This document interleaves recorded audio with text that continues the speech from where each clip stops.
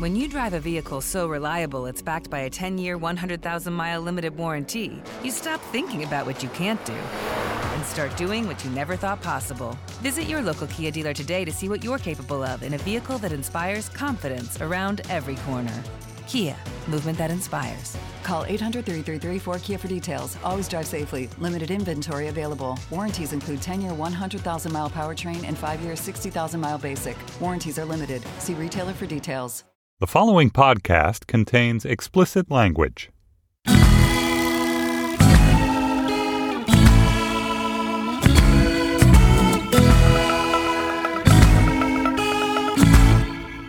Hello, and welcome to the Powell's Books edition of Slate Money, your guide to the business and finance news of the week, where we have tax cuts. Or we don't have tax cuts yet, but the Republicans have come out with 430 odd pages of proposals for tax cuts, and we have read all of them. Not even a little bit. Not even close. But probably more than Donald Trump has. But I am Felix Salmon of Fusion. I am here to help you navigate the thicket that is this proposed new tax code. I am joined as ever by Jordan Weissman and Anna Szymanski. Hello. Hello, people. Hello. We are going to be talking about the new Fed chair, Mr. Jay Powell. We are going to be talking about opioids and OxyContin and the Sackler family and a really good, extremely long article that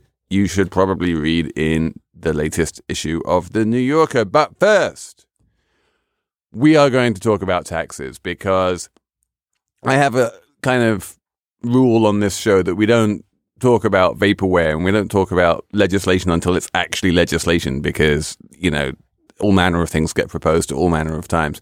But this is a bill, and it's a really important bill, and it will not exist in its current form, but it is clearly the benchmark, you know, from which any final tax cut is going to be built. And so it's important. And the headline is, well, as we all knew, $1.5 trillion in tax cuts in total. Well, in deficit.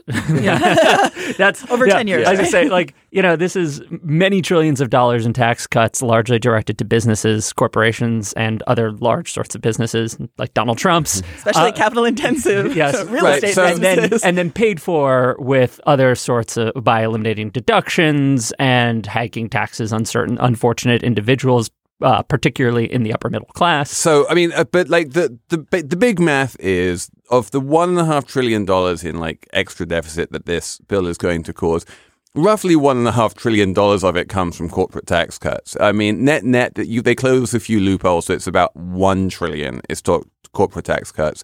There's then about another $200 billion just from repealing the estate tax so that, you know, Donald Trump's heirs don't need to pay taxes when he dies. While keeping step-up basis. And then... fucking incredible. Okay, I'm going to stop right there, and I'm going to... This is clearly going to be the Jordan Nerds Out About Tax Cuts episode. Jordan, why don't you give us like the 30-second base explanation? I'm trying to be 30,000 feet here, and you're saying step-up basis. Sorry, I can't. I can't with this tax cut. There are just so many horrendous things about it. So basically, like the way they're getting rid of the estate tax, right? Like you die, you know, right now, if you die and your estate is worth less than $5 million, you don't get hit by the estate tax. This is a tax for multi-millionaires already. And also stupid multi-millionaires. Yeah, who don't no plan one for pays the estate Okay, tax. so they are on top. So they're going to initially raise the exemption to $10 million. So, you know, really, really rich estates are going to, only the richest of the rich are going to get hit by this. But then eventually they eliminate it entirely starting in 2024. However, they leave what's called step up in basis. We've talked about, you know, capital gains taxes on this show. What basically it means is that step up in basis says that you are not responsible for the capital gains that your, you know, great Aunt Mildred would have owed if she had sold off her stock before she left it to you. You know, if you sell that stock, your basis, you know, your starting price is what you inherited it at. And that works today because, you know, the inheritance tax takes off some of that, or the estate tax siphons off some of those old profits. Now, if you die and leave your stock to your heirs, no one's ever going to freaking pay taxes on all of your capital gains over time. It just gets passed on totally tax-free until it appreciates further, and you can just hold stock forever and accumulate wealth. And that's how we end up with a stupid 19th century style Belle Epoque aristocracy in this country. And that's just one little part of this tax thing. And that's not even the important part. The important thing is the giant corporate cuts. But this is the state that this thing has left me in. Okay, so I think Jordan is gesticulating. Wildly gesticulating. Jordan has to go lie down in the corner. We're going to come back to Jordan when we start talking about opioids, which I feel like he needs some of right now. Xanax. I don't need opioids. Well, they also made Valium. That's true. Anyway. So the tax cut, which Jordan apparently doesn't like, is mostly for corporations. If you take the rest of it, which isn't for corporations, a large chunk of it is the estate tax, which is, very rich dead people. And then what's left is a smallish tax cut for everyone else, which is like normal, human beings. And there are, I would say, like probably 3 winners for every loser. I don't know. It's complicated, but a bunch of people will see their taxes going up. A bunch of people see their taxes going down. So when you say a lot of people going up, early analysis just came out from Ernie Tedeschi. He's a former Treasury economist who now is at a economic consulting firm. He's really good on this stuff, and his calculations have it with about 22 million tax units, which is basically like households. 22 million households who make less than $200,000 will get a tax hike under this plan. And keep in mind, total households in this country is like 120 million of all, and that and we're just talking, so it's still a minority. It's a minority, but it's like a lot of, that's, still a bunch of people are going to be on the losing end of this. And that was just in 2018. It actually gets worse for individuals as it goes along. There are all these little charming little details of ways they raise your taxes further down the line with inflation adjustments and phasing things out that initially give you a break and then later on won't exist. Anyway, sorry, please give me the Valium. Okay, so Jordan apparently doesn't like this tax cut. And but the people who like this tax cut are corporations, because as we've basically worked out, the lion's share of this proposal is devoted to cutting the corporate tax rate from 35% to 20%.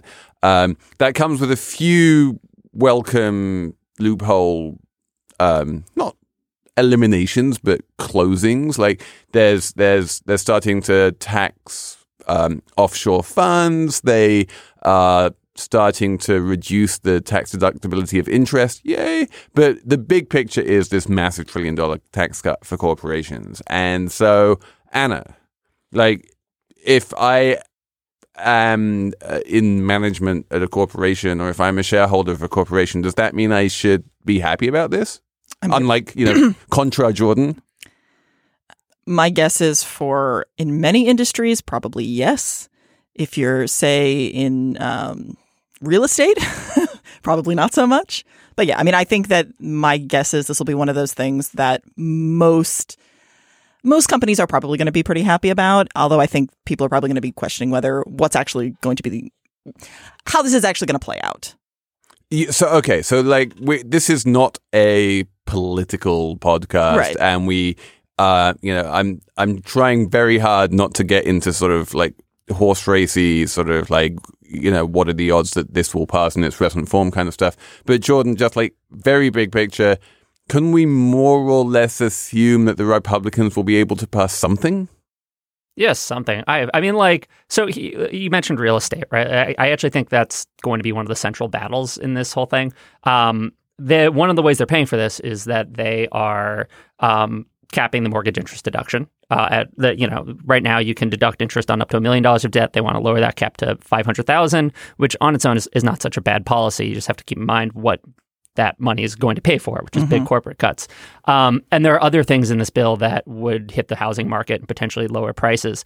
And so already home builders have come out against it and realtors. And so that's one of the most powerful interest groups in the country and have been for years. And so you're setting up this battle between the Republican Party trying to pass this big corporate cut and the entirety of the housing industry and maybe homeowners, a lot of homeowners. I mean, not every person who owns their house wants to see prices appreciate because property taxes. And not everybody who owns their house deducts their mortgage interest payments anyway. No, but they still care if they're... I think a lot of them, even if they don't deduct, they still care if housing prices in general fall. And you can argue about the extent. I mean, the bottom line is we don't really know the extent to which this would cause prices to fall, but we kind of directionally have a sense. Well, we directionally have a sense that housing prices have gone up enormously just in the past 12 months. And, if they go back to where they were a year ago, I don't think that would be... Well, yeah, my guess is honestly this is going to have very little impact. Well, unless you were one of the people who bought in the past 12 months and suddenly you're locked in.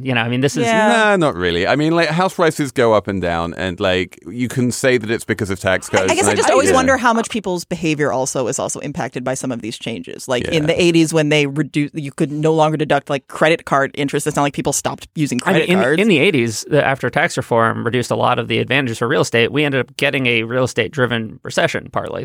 So it's which is kind of amazing that Donald Trump doesn't remember that because he gave a testimony in Congress about how that tax reform bill had screwed up everything. Jordan, by the way, is a homeowner who itemizes his mortgage interest deductions. Here's literally, I tweeted earlier that, so I should probably full disclosure, as a upper middle class urban homeowner who has considered adoption before at some points, this bill does feel like a personal attack.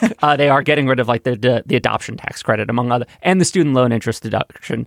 Anyway, the thing about let's talk about the corporate tax cuts, what they are supposed to do, right? Because this is the center of this whole. This is the central claim Republicans have made, which is that if you cut corporate taxes, that will lead to a surge in investment by companies, and that is supposed to, increase workers' wages. Yeah, and this just. Well, and there are economic models. You can make an economic model that shows this. And the idea is that you invest, you build a factory. That means there's more capital. That means there are higher skilled jobs and workers get paid more. Right. And there are academic models that show this. And there is even some empirical research that suggests, again, directionally, this is the case. But what the Trump administration has done, and what their chief economist, his chief economics advisor, Kevin Hassett, has done is say, we can guarantee you that in 8 years you'll have be making $4,000 more a year, or even $9,000 a year. Right. More Okay. a year. Let's put aside that kind of rhetoric about Kevin Hassett crazy. It will probably intuitively it is true that if corporations make more money, then some of that money will wind up going to their employees. Perhaps, it probably won't be nearly as much money as the Trump administration likes to say. But what is undoubtedly true is that if you cut corporate taxes, then corporations will make more money, and corporations are owned by capital rather than labor. So this is basically a gift to capital. Yeah. And I think that going back, I think that, if this were actually looks like this is going to pass, I do think that the markets would respond well to that. But do I think in the long run, this is actually going to lead to any economic improvements? Just absolutely not. There's just so little evidence to show that that is actually the case. And in fact, a wealth of empirical evidence to show that although there is just, if you look at what happened in Kansas, which I realize is an extreme example and it's different. We'll talk about that later. Right. But so, lovely listeners, what happened in Kansas, this is a very oblique way that Anna is referring to today's Slate Plus segment, which is all about pass-through income. And if you want to understand what happened in Kansas, then listen to the little Slate Plus segment at the end of this show. So slate.com/money plus for all of those of you who aren't already Slate Plus subscribers and who really want to learn about pass-through taxes. But putting Kansas to one side, wait, what were you saying about Kansas? But yeah, no, I think that we all know that the idea that these tax cuts are going to pay for themselves, that they're going to pay for themselves in growth, and ultimately that will then also be good for corporations, I just think is nonsense. Right. And I don't think that I feel like most tax cuts don't pay for themselves. It's almost impossible to find a tax cut which does pay for itself. So fine, we're going to have tax cuts. It won't pay for itself. That would be true of any tax cut, whether it was corporate or income tax or anything else. Right. But if you're doing a tax cut because you think there is going to be some significant benefit, okay, it doesn't entirely pay for itself, yet it leads to something else. But this, I'm still a little unsure exactly why we're doing this, because I don't think we're doing this because Republicans are the yes. I mean, I get it. cuts. It's because Paul Ryan has been talking about this since he was like in utero, but.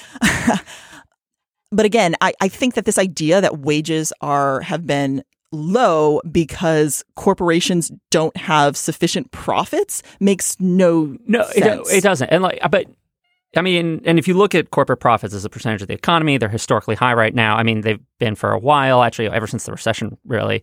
But there is a part of the conservative establishment and like respectable economists who look at these models, these economic models that say if you lower corporate rates, you can expect this kind of a surge of investment. And it's for a long time that was almost orthodoxy to some extent. And the bottom line is once you drill down into them and you start looking at the assumptions that underpin all of that thinking, it starts to look a little bit absurd. Like, you know, one of the mainstays of these models is that the U.S. economy is a small open economy, quote unquote, which without getting too much into the weeds, essentially means our economy looks like Israel's. Like that's kind of like the assumption that you're making, that like your borrowing doesn't really affect the international markets anyway. Like, and it just gets kind of crazy. You're like, oh, okay, none of this actually makes that much sense. It's just handing gobs of money to capital or saying, come here, like isn't actually necessarily going to, you know, do what Greg Mankiw thinks it will. And so there has been there have been respectable Republicans making arguments for this kind of policy for, you know, decades now, and they're finally seeing it come to fruition. That's why we're doing it. Right. And yeah, this is the Republican Party has always been very business friendly. This is what business wants, and now business looks like it's going to get what it wants. This is what happens when you have the Republicans control, you know, both the White House and both houses of Congress. You know, I have some hope that, you know, maybe the blue state Republicans might be able to derail some of this because of the state and local tax deduction, but I think it's slim. I think my base case is that they won't, and that something very similar to this bill will actually wind up getting enacted. I just want to, for a moment, try to like channel Kathy here a little bit. You know, which is, why do you really worry about this? Is it that it's going to blow up the deficit? Not really. I mean, like long term, I am not a deficit hawk. This is not good for it. I mean, this is not good for it, but that's not something to tear your hair out over. Do you worry about this because some middle income families are going to get tax hikes? Yes, you do worry about that. That's not a good thing. I personally will be unhappy, but we noticed. But like that's obviously an issue.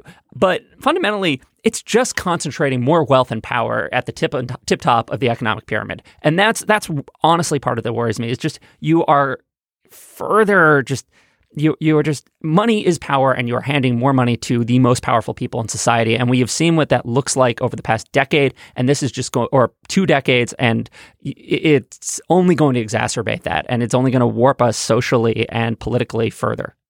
Apple Card is the perfect cashback rewards credit card. You earn up to 3% daily cash on every purchase every day. That's 3% on your favorite products at Apple, 2% on all other Apple Card with Apple Pay purchases, and 1% on anything you buy with your titanium Apple Card or virtual card number. Visit apple.co/card calculator to see how much you can earn. Apple Card issued by Goldman Sachs Bank USA, Salt Lake City branch. Subject to credit approval. Terms apply. Okay, so now that we've decided that the rich and powerful are going to become even more rich and even more powerful, let's talk about the poor and powerless. Who are being exploited. Who are being exploited by the rich and powerful. One of the richest and most powerful families in America is the Sackler family.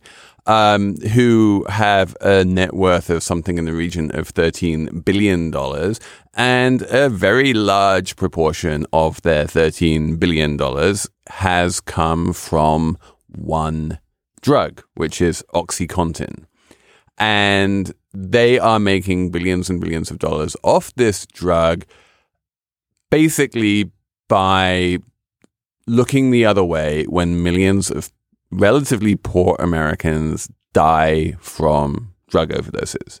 And they have blood on their hands. And this is the subject of a fantastic New Yorker article by Patrick Radden Keefe and various other articles. And it's not like this is the first time this has been written about, but it's probably the most exhaustive treatment of it. And it's worth reading. But even if you haven't read it, Anna is here to talk about it a little bit. Anna, what's the main sort of thing you learned from this? I mean, I would say two things. One, it's not just that they're looking the other way. I mean, from even earlier on when previous drugs that this family was connected with, like Valium, their whole business model is essentially based on finding a very addictive drug that they know is addictive and then trying to convince people it's not. And then just reaping tremendous profits from this. And now they're doing the same thing. And then on top of that, part of what they've been doing is getting a lot of specialists, experts, clinicians to convince doctors that it's okay to prescribe opiates. Because it's important to remember that part of the reason for a long time doctors were very averse to prescribing these drugs is because they're very highly addictive. And so this is where I actually think the article was really interesting and kind of tied together the philanthropy. Because look, we all know that often a lot of philanthropies are the result of, pretty lousy practices that created a lot of wealth. That's not a new thing. What I found really interesting here is that you could almost see the philanthropy as being very tied to the business itself. They endow many chairs at, medical schools and this kind of thing, that they're using their philanthropy also in a way to kind of get these type of experts who will then support the promotion of these drugs. And let's be clear about the real innovation that the Sacklers came up with and which made them multi-billionaires was not so much a medical innovation. After all, opium has been around for millennia, right, but rather a marketing innovation. The Sacklers were way, way ahead of the curve in realizing that if you placed certain kinds of advertising in certain kinds of medical journals, you could basically treat the prescribing doctors of America as your sort of target audience and persuade them that, what they thought was false, that in fact, codeine is not addictive and all of this kind of stuff. And it works. And they were very good as well at just like looking at doctors who prescribed lots and lots and lots and lots of these pills. And instead of reporting them to the authorities for doing something illegal, which, people did do, and doctors have gone to jail for overprescribing OxyContin, they've just considered them to be like these wonderful whales who they should sell more to. Literally calling them whales. Yeah. And when you look at the relationship with doctors, I really think it's interesting because, again, most doctors, of course, you have like your criminal doctors, but the vast majority of doctors want to help their patients. That's why they become doctors. And when you're dealing with patients who are in chronic pain, it's very hard. And so I think this is, again, the company is taking advantage of this. And then I think it's really, it reminds me of if you're looking at, drug kingpins who it's the guy on the street who goes to jail. The drug kingpin does not. And to me, if you look at some of the practices of this family, I'm having a hard time distinguishing this from, And this is actually explicitly in the article that what has happened in the past couple of years is that the people who became addicted to OxyContin have now in very large numbers switched from OxyContin to heroin because it's less expensive. Well, no, partly because it's less expensive and partly because the patent on OxyContin was running out. So they reformulated it to get another 13 years of patent, and the reformulated OxyContin couldn't be crushed up and snorted in the way that the old one could. And so now everyone is just turning to heroin instead. And it turns out that the methods of the heroin dealers, who are largely Mexican,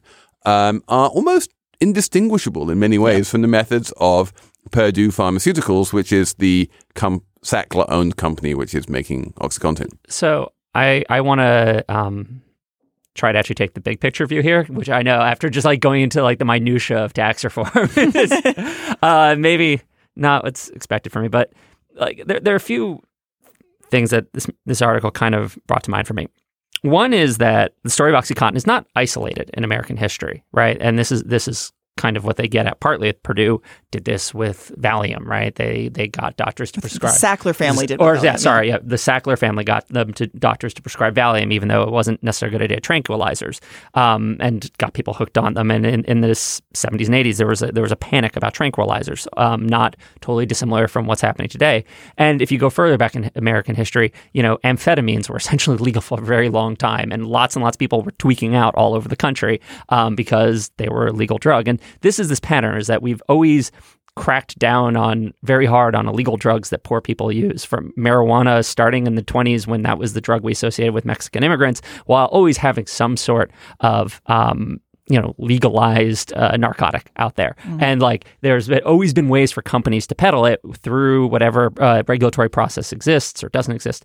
And so this is just a continuation of that story in my mind. The second thing is, you're saying that the Sacklers sort of recognized or were innovators in marketing, and they realized that doctors wanted fundamentally to help their patients deal with pain.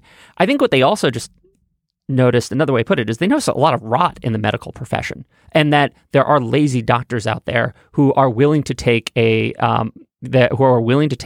pharmaceutical rep's word for it when they hand them just a paper saying this drug is okay, which, oh, by the way, it may or may not say in the note at the bottom that this was funded by Purdue Pharmaceuticals.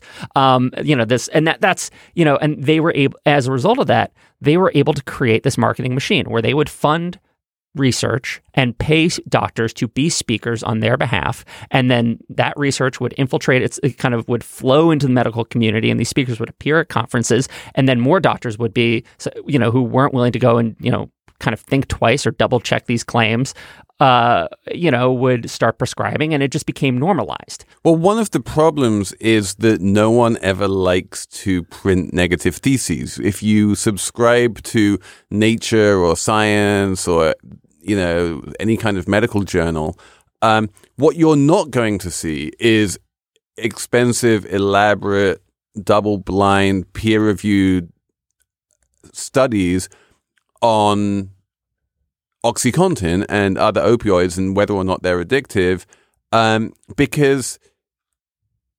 because those studies have been done and they have been published by Purdue, and no one wants to replicate. There's this replication crisis in all of science right now, and if we had had a little bit more in terms of attempts to replicate the findings that Purdue found, and if those attempts to replicate had all obviously failed because it now seems that they were just more or less made up, maybe we wouldn't be here right now. And and again, I'm going to push back a little bit on the doctor claim. And in full disclosure, my father's a doctor. Many people on my dad's side of my mother teaches doctor. I guess the only reason I'm more saying that just because I know when you do talk to a lot of doctors and they have dealt with patients with chronic pain, I really do think that has been an issue. And I do think when this drug came out and all of a sudden then you had all these people saying, we have this new wonder drug, you can give it to your patients, they're going to feel so much better, it's not addictive. I really do think that was more the doctors or the Purdue Pharmaceuticals taking advantage of these doctors trying to do the right thing. I'm not saying that there aren't bad doctors. Of course there are bad doctors. Of course, there was this thing. I remember it. It wasn't that long ago, sort of 15 years ago, something like that, where everyone started talking about the pain epidemic. Yeah. And suddenly pain became the hot topic in medicine, and it became top of mind in the way that it never had been before. And now with hindsight, it looks really obvious that all of these stories about the pain epidemic were in some way or another a part of this big Purdue marketing campaign. And to a certain extent, yeah. I mean, it does seem very similar to if you look at what happened around the stress epidemic when they were first marketing Valium. I mean, yes, I do definitely think that there is this assumption that, this is what people are struggling with. And so then you have doctors responding. Yeah, it's so frustrating too, because this is the kind of stuff that just totally undermines any faith in the medical establishment, which has collateral consequences. We see that in people now no longer vaccinating their kids because they don't try. And if you talk to people like this online, they'll say, well, why should I trust the FDA? They're the people who gave us like OxyContin. And lo and behold, that's not I mean, it's hard to respond to that when it turns out the guy who approved OxyContin at the FDA left his job not long after, went through the revolving door and took a job at Purdue. I mean, you are looking at obvious. I mean, that's as close to obvious corruption as you can get. I mean, you don't know if there was a quid pro quo there or not. I'm not, I'm not libeling anyone, but like that certainly looks. And so it's just this has, it's created a public health emergency in multiple ways. It's not just the opium epidemic. Or the opioid epidemic. It's a crisis of public faith. I think it's contributed to. Yeah, agreed. This episode of Slate Money is brought to you by Wondery, which is a podcast company, and it makes a podcast called The Best One Yet, and it is a daily podcast hosted by Nick and Jack, who serve up 3 of the most interesting business news stories every day, and why you need to know them in just 20 minutes. Do you want to hear about the $100 wedding dress that saved Abercrombie, or which real tech acquisition is like Game of Thrones, or the one financial equation that can finally solve climate change? That's the kind of stuff you find on The Best One Yet. So be in the know this year by starting your morning with The Best One Yet every weekday. Follow The Best One Yet on the Wondery app or wherever you get your podcasts. You can listen ad-free right now on Wondery Plus.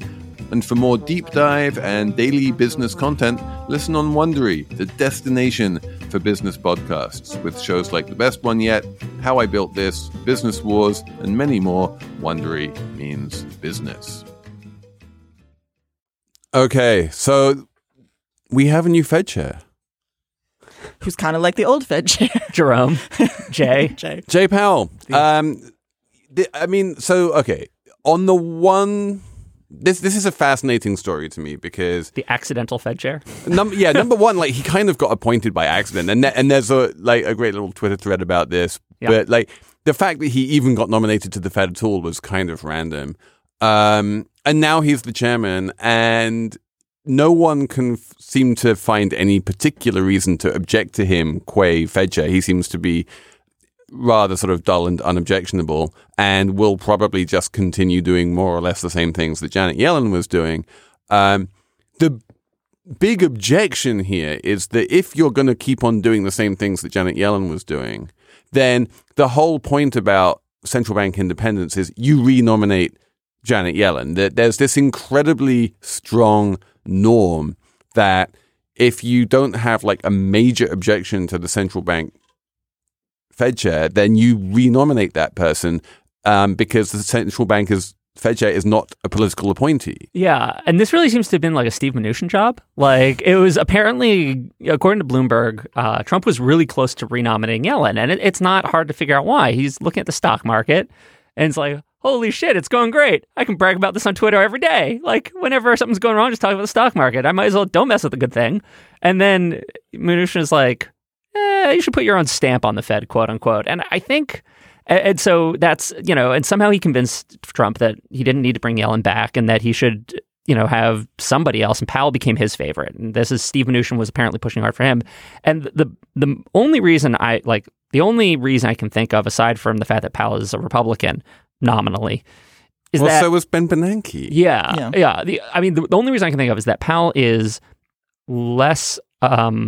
Is a little bit more in favor of deregulation than a little bit more. Like he thinks that you could kind of rethink the Volcker rule. There are some aspects of Dodd-Frank he's criticized. But even that is not, I think, a great reason because, yes, the Fed chair sits on what's called the Financial Stability Oversight Council, and they play an important role in regulatory decisions. They do things like identify non-bank institutions, like AIG, for instance, big insurers that could threaten the financial system. Mm-hmm. So that plays an important regulatory role. You get a vote there. But there is a different vice chair on the Fed that handles regulation. His name, and they nominated their guy. His name's Randy Quarles. And so it's not even clear that you really need, Jay to be there to deregulate the banking sector. Here's something that Randy Quarles and Jay Powell have in common, in contrast to almost everyone else on current and past Fed boards, is they're both unbelievably rich. Yeah, I mean, this is actually, again, like, apparently Donald Trump only likes hiring white investment bankers. Yeah. But it's not even investment. It's just if you're really, really rich, if you're, Wilbur Ross or something, he just trusts you more. And Janet Yellen is not poor. She is, married to a Nobel Prize winning economist. She has like over $10 million. She doesn't have $55 million. But Jay Powell has like $100 million. Randy Quarles probably has more than that. Like, there's something about the sort of centimillionaires like Steve Mnuchin who love to appoint each other and prop each other up. I have a question for you guys. Jay Powell, until 5 years ago, according to people at the Fed, really knew nothing about monetary or monetary policy or macroeconomics. He's had to learn on the job, and he's tried hard apparently. And he's not an economist, and that's kind of interesting. He's the first non-economist to be Fed chair in a long time. Since Paul Volcker. Paul Volcker actually had some training, but Paul Volcker was an economist. He didn't have a PhD, but he was an economist. Yeah. My question is there a potential benefit you see to the fact that this guy was in private equity, was in investment banking? He did have a stint at the Treasury, that he does probably understand financial markets really well. And actually was involved at the Fed. His job has been to kind of monitor the really boring shit payment systems and things like that are kind of nuts and bolts of the system. So the fact that he does have that background, do you guys see any actual potential benefit there? Yes. And we saw this in 2008, and Ben Bernanke spent the entire crisis dealing with cross-border capital flows, swap lines with other central banks, liquidity concerns, all of this stuff, which was nothing to do with short-term interest rates and was everything to do with, the nuts and bolts of how money moves around the world. And if you understand that and you have a career which has been in that, then this is the same reason why people wanted Larry Summers to be Fed chair instead of Janet Yellen, because you have that sort of you're a little bit better placed in event of a crisis. There are two parts of dealing with a crisis if you're a Fed chair, right? There's the part you're talking about, Felix, which is the kind of the mechanics role, right? How do we fix shit? But then there's also the interest rate decisions. And, at some point during the financial crisis, it became clear, just drop them as far fucking down as we can, get to zero. And if we can't go below zero, let's start buying bonds left and right. But there's, in the lead up to the crisis, the Fed screwed up its decision-making on whether to hike or whether to cut in early 2008. And even right after Lehman, they really were still kind of worrying right before Lehman, and some people after, were still worrying about inflation more than they really should have. They were getting kind of blinded by the rise in energy prices. And Janet Yellen, to her credit, was one of the people saying, I think there's a credit crisis coming. We should probably cut and try to head that off, or we could be in for a nasty recession. And that was one of the, it's so there. I guess that's my thing is Jerome Powell has so far in his monetary policy career gotten by such that it has gotten by imitating Janet Yellen. So what happens when he's the guy in charge? Will he be able, will he still just take her advice? Will she still be there? No, she won't be there, but she could be. She could stick around. I hope she'll stick around. She's not going to stick around. I really want her to stick around. Janet, please, if you're listening, stick around, please, Janet. She's not going to stick around. But what is going to happen is a continuation of big change in Fed leadership, where you can basically see this change happening from, on the one hand, you had the Volcker Greenspan years, where you had the maestro in charge, and the Fed chair was this incredibly powerful and important person. And then Greenspan leaves, is replaced by Ben Bernanke, who's extremely collegial, who used to be the head of a economics department, and there's nothing more like herding cats than running an economics department. And he just brought everyone around the table and said, hey guys, let's make a collective decision here. And Janet Yellen has continued that tradition, and it's pretty obvious that Jay Powell will continue that tradition, and that the Board of Governors of the Federal Reserve really is a Board of Governors of the Federal Reserve. And yes, it has a chairman, but the chairman is not really in charge of interest rates. It's the board, and it is and will continue to be a collective decision. I think I think that's probably correct. And it also makes me a little bit nervous because Trump still has more people he can nominate. And so on the one hand, he has nominated a relative dove in Jerome Powell to head the Fed, and that's good. But he has lots of people around him who want to nominate hawks. And there's definitely a push right now to nominate John Taylor, who we've mentioned a couple times on the show, to be like vice chair or something. And so what part of me is worried that, let's say Janet Yellen does leave, like she just says, screw it, I'm going back to California, fine, I'm going to chill in Berkeley. You could have Trump just like taking his eye off the ball, listening to Mike Pence, just, nominating other governors who are more hawkish on interest rates. And suddenly you'll have Powell, who again, not a PhD economist, sort of at the mercy of his staff, maybe potentially influenceable by the people around him, surrounded by people who want to raise interest rates. And I do actually think this is important because we are due a recession. Everybody knows this. And Janet Yellen is someone who always, in some sense, prioritized, trying to keep unemployment low, which sometimes I think angered a lot of Republicans. And there is a little bit of a concern, again, if you have someone who's kind of not a non-entity, but not the strongest personality leading, and you start to get more of those other figures, if we do move into a downturn, what the response could be. Numbers round. Yes. Okay, I'm going to start this one because it's a clean segue from the last segment about monetary policy and unemployment. My number is 5.7%. And 5.7% is the unemployment rate for Americans with less than a high school education. Americans who haven't even managed to graduate from high school, their unemployment rate at 5.7% is the lowest it has ever been. It's like the numbers go back to 1992, and it gives you an indication of just how tight the labor market is and how successful Janet Yellen has been at bringing unemployment down. Agreed. So my number is 1.2 billion because it's November 2017, and we all know what that means. PDVSA had to make their bond payments. They're making one more bond payment. No, they just did. So they actually had two big bond payments. One was late because they said they didn't know which bank to pay. But Venezuela has finally, it looks like it's the end of the road and they're finally defaulting. You thought that Argentina was a slow train crash? This one is like the world's slowest. The slowest train crash of all time. No, about 3 years after everyone thought they would default, they're finally getting around to it. They just keep going. And granted, they have not defaulted yet. Maduro did come out and make this weird statement about he's creating a commission that's going to look into restructuring. And it's headed by his vice president, who's people think is involved in drug trafficking. So this is going to be a super successful commission. But yes, I just thought it was interesting that they did actually make their payments. I think these are the last payments. My number is $7,290. It's how much one Bitcoin is worth right now.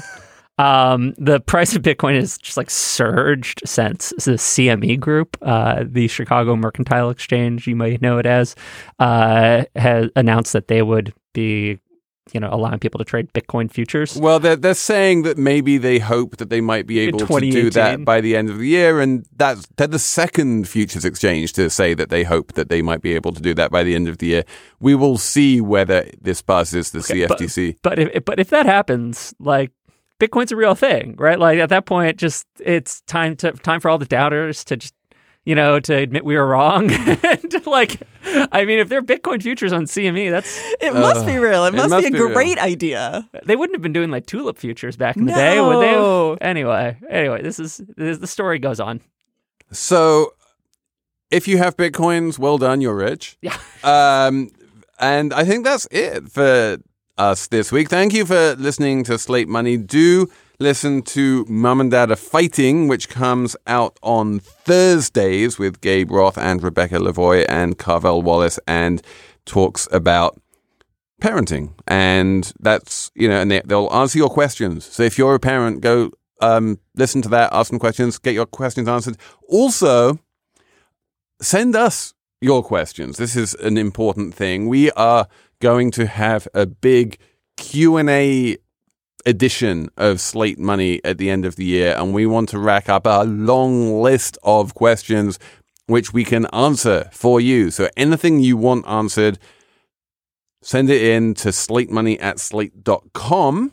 And although you can ask us your questions by emailing slatemoney@slate.com, it would be even better, this being an audio show, if you did that by voicemail. So call us on 347-960-6314.